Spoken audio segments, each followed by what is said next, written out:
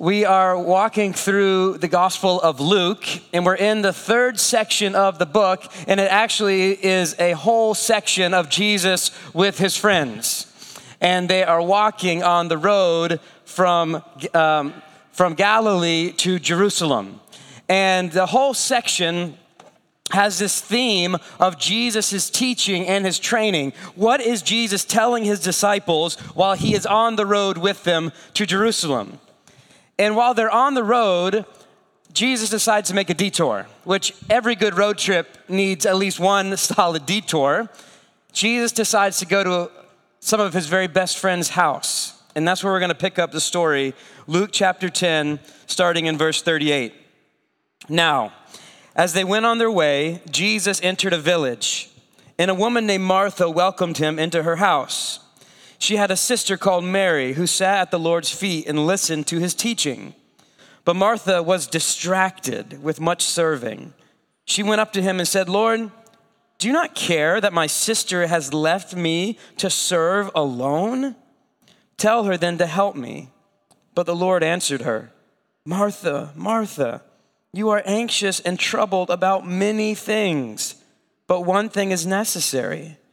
Mary has chosen the good portion which will not be taken away from her." Early on in my marriage, my wife, whose name is Lisa, she banned me from going to the grocery store.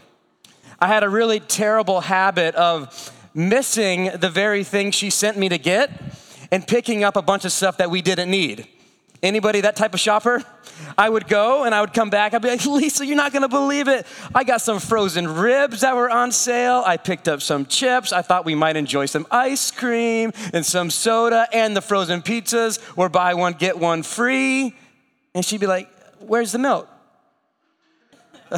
The milk? Who cares about the milk? Look at all this other stuff that I got. But when my wife went to the grocery store, she had a singular focus. I am going to buy the milk. I'm not going to be distracted by the shiny things at the checkout line. I'm not going to be distracted by the buy one, get one free or the sale section. I am going for one purpose, and I'm going to fulfill that purpose. She isn't distracted by all the good things because she's there to get the main thing. Essentially, that's what the story we just read is about. It's about two sisters, Mary and Martha. Martha is distracted by the many things. Mary is focused on the one thing. And the consequences of where they put their focus is immense. The consequences of where we put our focus is immense. The setting of this story is important. You have two sisters having a friend over for dinner. And this should strike us as a bit odd as we're reading the Gospels, because in the Gospels, most of the scenes are big, dramatic moments. Jesus just raised somebody from the dead. Jesus just cast out a demon. He gave sight to a blind man, and everybody's like, "Wow, amazing." In this story, we get a glimpse into the mundane, the ordinary, everyday moments of life. Two sisters having a friend over for dinner. It is in the mundane areas of our life where the priorities really matter.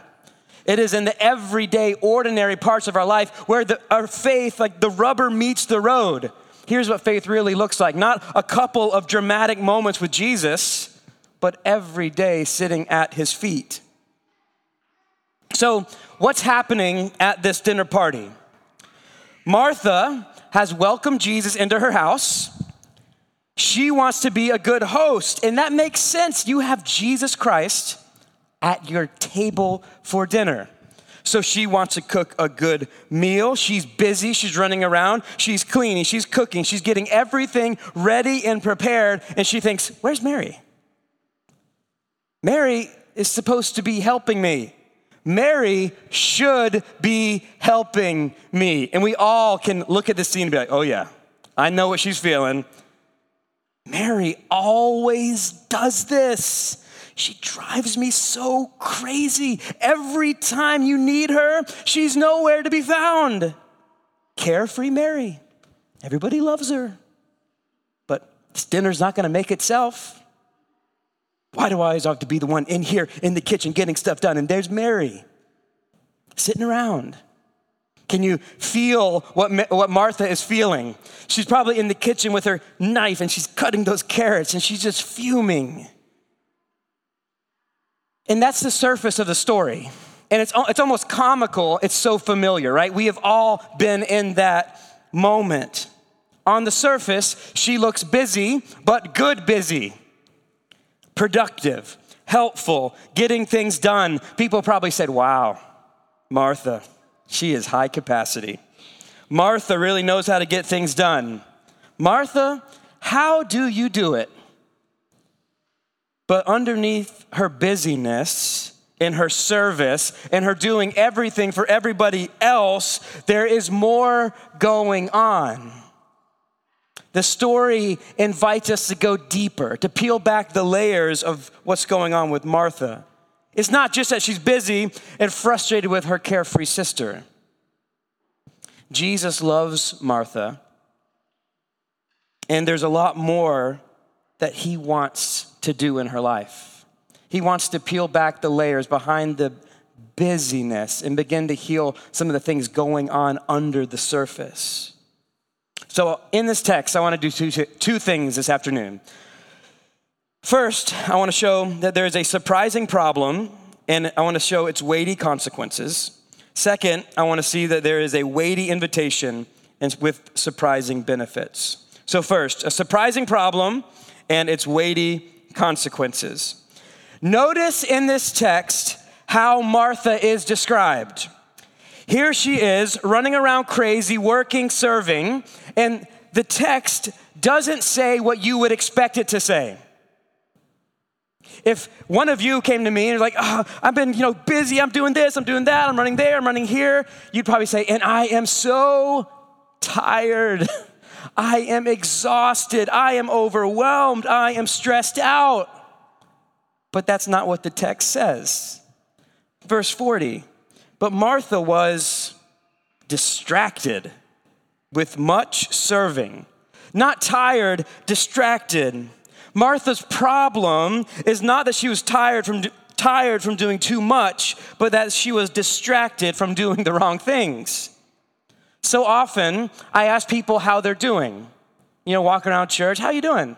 The most common answer I get is good, but tired. Good, but a little overwhelmed. Good, a little stressed out. But Martha gives us something else to think about. What if our problem is not that we are tired, giving too much energy to the wrong things, but that we are distracted, not giving enough energy to the right things? Right? What if we're feeling the way that we're feeling, not because we're giving too much, but actually that we're giving too little to the to the right thing? What if a bunch of good things have taken the place of the essential thing? The text tells us that Martha felt dragged away.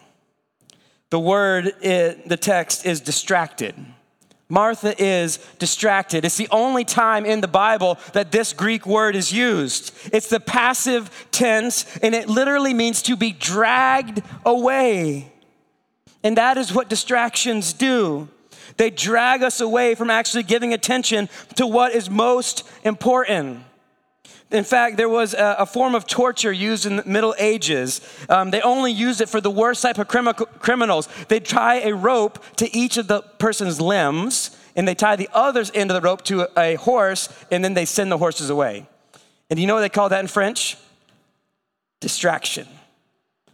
It was a picture of what the word means, right? That would be to be pulled apart. It's very likely that many of our spiritual problems are not rooted in even unbelief, but they're rooted in distraction.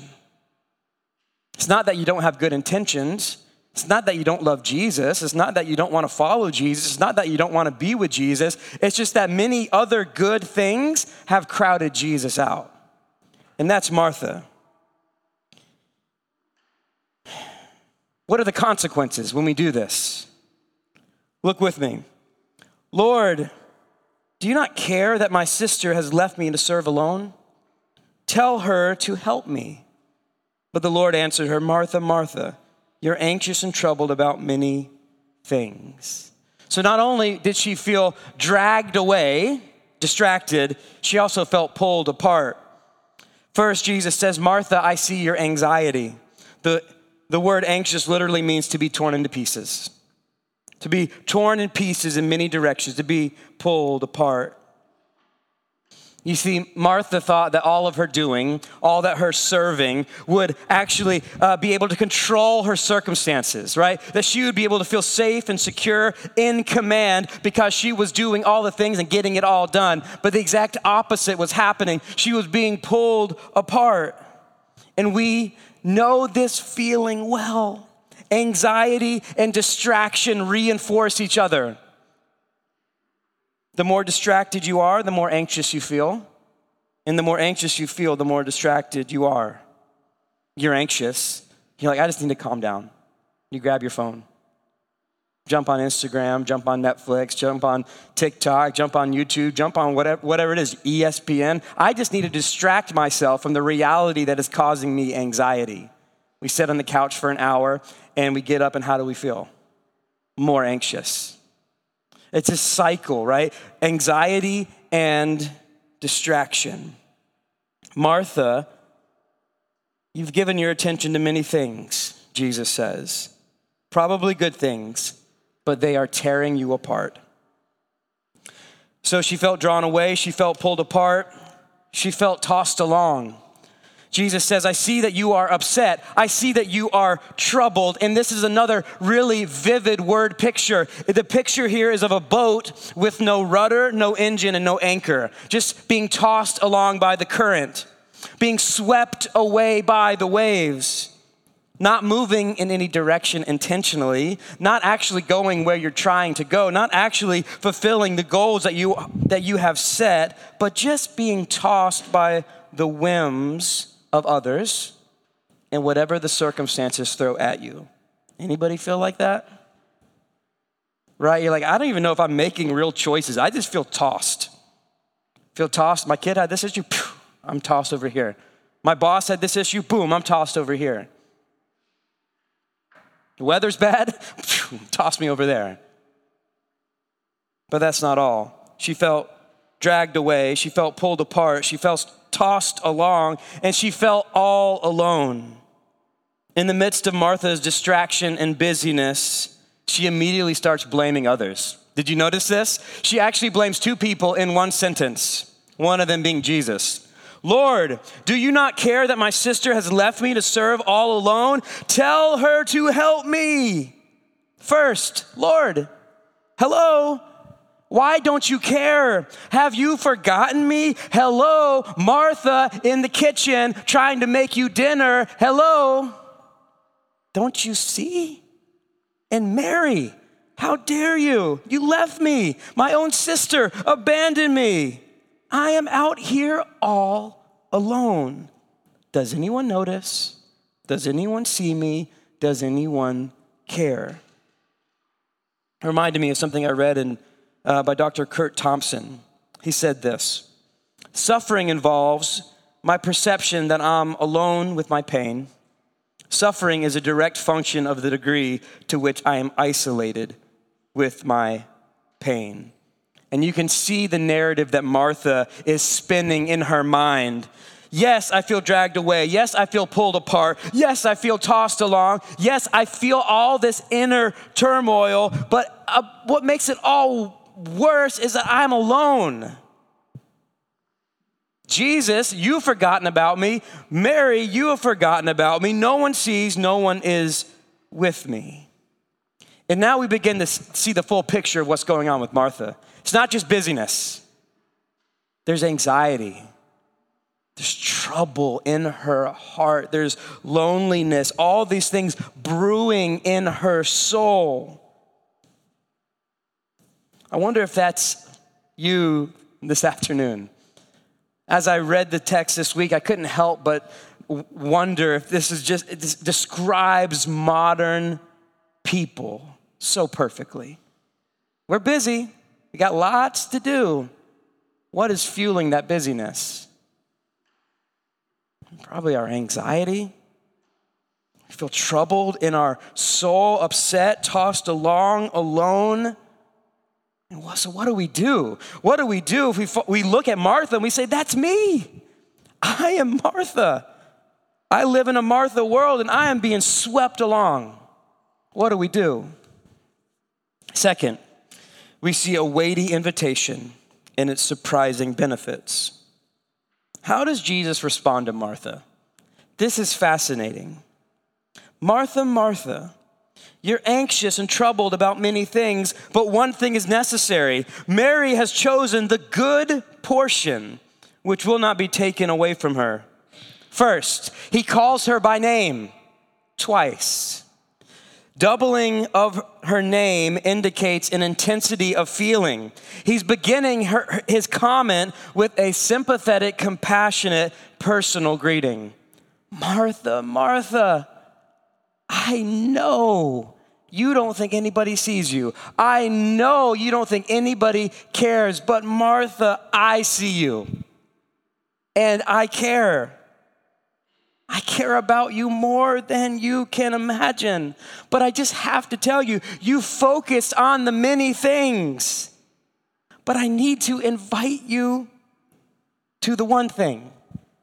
The one thing that is necessary. You have to make the choice. He says the same thing to us. Where are you going to give your attention? Are you going to be pulled apart by the many things and dragged out to sea by the many things? Or are you going to remain anchored in the one thing? Jesus is inviting Martha, and he's inviting you, and he's inviting me today to a feast. Notice the way he words it. He says, Mary has chosen the good portion. Martha, what if the most important meal is not the one that you are making in the kitchen, but the one that I will provide? Mary is listening. Mary is dialed in. Mary has slowed down to linger like she's enjoying a good meal, the good portion. See, Mary knew something that Martha couldn't grasp. The most important meal was not the one to be prepared in the kitchen. The best meal, the most nourishing, the most satisfying was being with Jesus, the bread of life. And nothing was going to keep Mary from that. No distraction was going to drag her away from being with Jesus. You think, that's why they don't have high-end steaks at fast food restaurants. Like McDonald's is not like promotion, $50 ribeye, right? Like a good steak is meant to be savored and enjoyed. You're meant to slow down and linger over its goodness. You don't go through the drive-thru like, let me get that ribeye. You're passing the fries back to the kid. You got one hand on the steering wheel. You got your ribeye in the other hand, just on the road eating. No, it's silly, right? Because you slow down to enjoy a good steak. And that's what Jesus is saying to Martha. Look, you got to slow down. Mary has chosen the good portion. Reminds me of what the psalmist says in Psalm 16. The Lord is my chosen portion and my cup. You hold my lot. Verse 11, you make known to me the path of life. In your presence there is fullness of joy. At your right hand are pleasures forevermore. You see what the psalmist is saying? I have to make a choice. And if I'm going to make a choice, I'm going with the Lord in whose presence is pleasure and joy forevermore. He is my portion. He's the real joy. He's the real satisfaction. He's the one that's actually going to bring fulfillment to my soul. For Martha, the many things were pulling her apart. For Mary, the one thing was holding her together. For Martha, she was being swept away by the many things. Mary was being anchored by the one thing. Martha felt all alone. Mary was enjoying rich relationship with Jesus. This invitation is an invitation to the feast. And the picture of the feast is that there is real peace in the midst of the craziness of life. If anxiety in the New Testament comes from the word being pulled apart, peace is the opposite of that. It is single-mindedness. It is focus. It's rather than being scattered and fragmented all over the place, I am singularly focused on the one thing. And as I'm focused on the one thing, that thing is bringing peace to my soul. Peace is finding the one thing that is able to hold all the fragmented pieces of our lives together. The progression of Martha went something like this. Many things. We get the many things, right? It's the kids, it's the car payment, it's the overbearing boss, it's the annoying neighbor, it's the thousands of concerns and cares that weigh in on our hearts every single day. The many things. The many things led to distractions. Just being dragged in every different direction. The distraction leads to anxiety, being pulled apart. The anxiety leads to busyness. People look at my life and they don't see a peaceful person. They don't see someone who is centered on Jesus. They see someone running around like a chicken with their head cut off. But what if Jesus wants something different for us? What if instead of starting with the many things, Jesus starts with the one thing, and that's him? Being with Jesus, the big rock in our schedule, the one necessary thing, the one feast that we have to have every single day. We start with the one thing. The one thing brings focus. Sure, I have plenty of responsibilities that I still have, but I am going to first and foremost focus on the one thing. And as I focus on the one thing, I have peace. I'm not dragged every different way. I'm not pulled apart. I am actually centered on Christ, and I'm letting Christ then guide the rest of my life. And as I focus, I have one thing that brings me focus, which brings me peace. I then can move into meaningful work. Right? I'm not going to prove myself to everybody. I'm not running around crazy trying to calm my soul and my anxiety. I'm able to bring my full self to my calling and do it for the glory of God because Christ is my anchor. And you say, okay, that sounds good. How do I do that? How do I make that choice? How do we have a merry heart in the craziness of our Martha world? That's the real question, right? I describe Martha and everybody's like, yeah, oh yeah, I get Martha. But how do we be like Mary when our world is like Martha? Well, the first question we have to ask ourselves is this: where is our focus? Are we being pulled apart and missing the main thing? If we are, we have to evaluate what is actually getting our attention, what is getting our energy. We have to pay attention to what we're paying attention to. What are those things that are pulling us apart? You see, for Martha, it wasn't that she didn't love Jesus. It wasn't that she didn't want to be with Jesus. It was just that good things pushed Jesus to the side. And so we need to ask the question, what are the good things that are crowding out Jesus from being the main thing? Are we keeping Jesus at the center of our day? Do you know how to listen to him? Do you know how to be with him? What would it look like for you to read a bit of God's word before you picked up your phone every day? You're like, whoa, too much. But seriously, most of us roll over, grab our phones, and start our day. The very first thing entering our minds and in our hearts is the anxiety from our world. It's that news update. It's that email that came in the middle of the night. It's that alert that pops up, and all of a sudden, your mind is racing on the many things. But what if we just said, no, I'm actually going to push that aside just for an hour, just for 20 minutes, and I want to grab God's word, and I want to center my day on the words of God. Just listen. What would it look like to come to him in prayer before you get pulled apart by the demands of the day? What would it look like instead of immediately jumping out and your anxiety start running and thinking of all the things you got to do and all the things on your schedule and all the people you got to talk to and all the things that are burdening you? What if you just roll out of bed and land on your knees?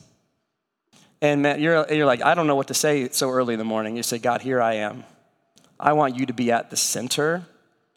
I want this to be about you. I'm just giving you my mind and my heart. I want to be anchored in you. I want to remember you. I want to follow you. I want to walk with you. I want to keep in step with the Holy Spirit. Help me. Traditionally, people have called these spiritual disciplines. And they are disciplines, right? They're habits that we have to form. But in the scriptures, they are more than that. They're not just discipline, they're delight. It is saying yes to the feast. It's saying, yes, I want the good portion. Yes, I have lots of responsibility, but first and foremost, I am going to feast on Christ today and his goodness, his grace, his love, his mercy, his power, the Holy Spirit that fills me. Yes to all of that. You see, Martha understood duty. Mary understood delight.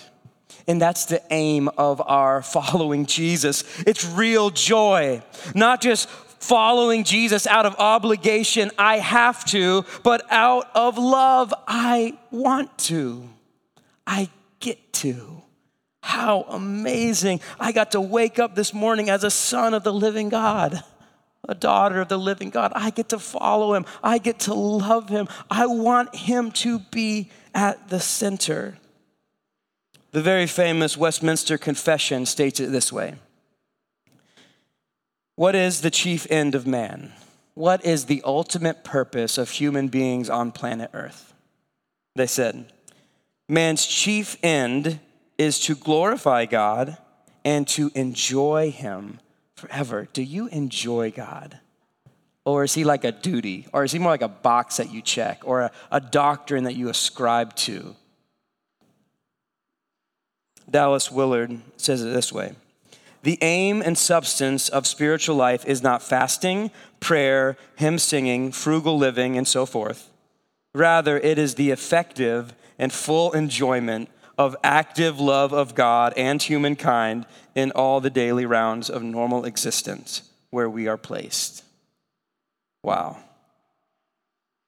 The aim and substance of the spiritual life is the effective and full enjoyment of the active love of God. Does your faith look like that? If not, it might be because we're all Marthas and we haven't learned to be Mary. We know how to do stuff for God, maybe. We know how to serve in the church. We know how to help our neighbor. We know how to do the church stuff, but do we know how to rest in Jesus' presence, receiving his love? And I know what you're thinking. Wait a minute. Wait a minute. Are you telling me that I should just sit around all day, read the Bible and pray and, just do all this spiritual stuff? Is that what you're saying? Because listen, I have a job. I have real responsibilities. I have a family. I have things I have to do. I have people who are depending on me. I have bills that I have to pay. Sure, I'd love to sit around all day and read the Bible. That's probably what you do. Which I don't, but I'd love to do that. But come on, let's be real. That's not the point Jesus is making. The point is not sit around all day in prayer, though that would be great. And if you have the chance, you should. The point is that focusing on the one thing actually enables you to do all the other things in a new way. Putting first things first enables you to fulfill all your other responsibilities with a new type of joy and power. That's what Jesus is trying to say. Not sit around all day, but take the moment, take the time, take the priority of being with Jesus and let that be the fuel that sends you out to do everything else that you are called to do. So that is our focus. Second question, what is our posture? The text says that Mary sits at Jesus' feet. This is sitting at someone's feet had a very specific meaning in Jesus' day. If you were sitting at someone's feet, it meant that you were under their authority. She has a posture that is appropriate when you're coming before the God of the universe. It's a posture that says, you are in charge. Your word goes. You're king. You are Lord. You are God, and I am not. So I'm not only just listening, but I'm following. I'm not only hearing, but I'm obeying. And if God, you are in charge, then I don't get to pick and choose the parts I like about you and the parts that I don't. The parts of your word that I like and the parts that I don't. You're the king, and I'm going to follow. See, that's Mary's posture sitting at the Lord's feet. And that needs to be our posture, to sit at Jesus' feet. You are the authority. You are the king. And what a gift that I get to be in your presence as a child. You see, that's what the gospel does for us. It enables us to sit at Jesus' feet. Now we know that those feet are nail scarred. Because what it took for us to be able to get into Jesus' presence, for us to get back to him, was more than just an invitation. It was Jesus himself living the life that we should have lived. It was Jesus taking our sin upon the cross, paying in full. And it was Jesus rising from the dead. And that's when the invitation came. Come and sit at my feet. Why? I've cleared the way. There's no obstacle. There's no barrier. The veil has been torn in two, and now you just come. The problem is so often we don't. We're like Martha, and the many good things keep us from the one thing that Jesus is inviting us to enjoy, his presence. One day we're going to be in eternity with him, and we're going to enjoy him in full. The feast will be in full, but he's inviting us not for then, he's inviting us right for now. You're like, but we live in New York. This place is crazy. It's busy.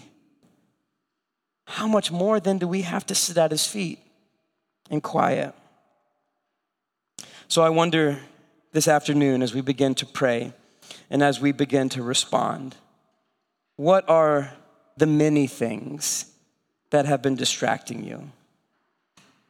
How can you make the one thing your priority as we move into a new year? Let's pray together. Father, we do give you thanks and praise for this story. And God, we want to be like Mary. We want to have the heart of Mary, sitting at your feet, listening, obeying, receiving, loving. That's who we want to be. Marys in a Martha world. God, I pray that we would be that type of presence in our communities, in our homes, in our workplaces. We pray in Jesus' name. Amen.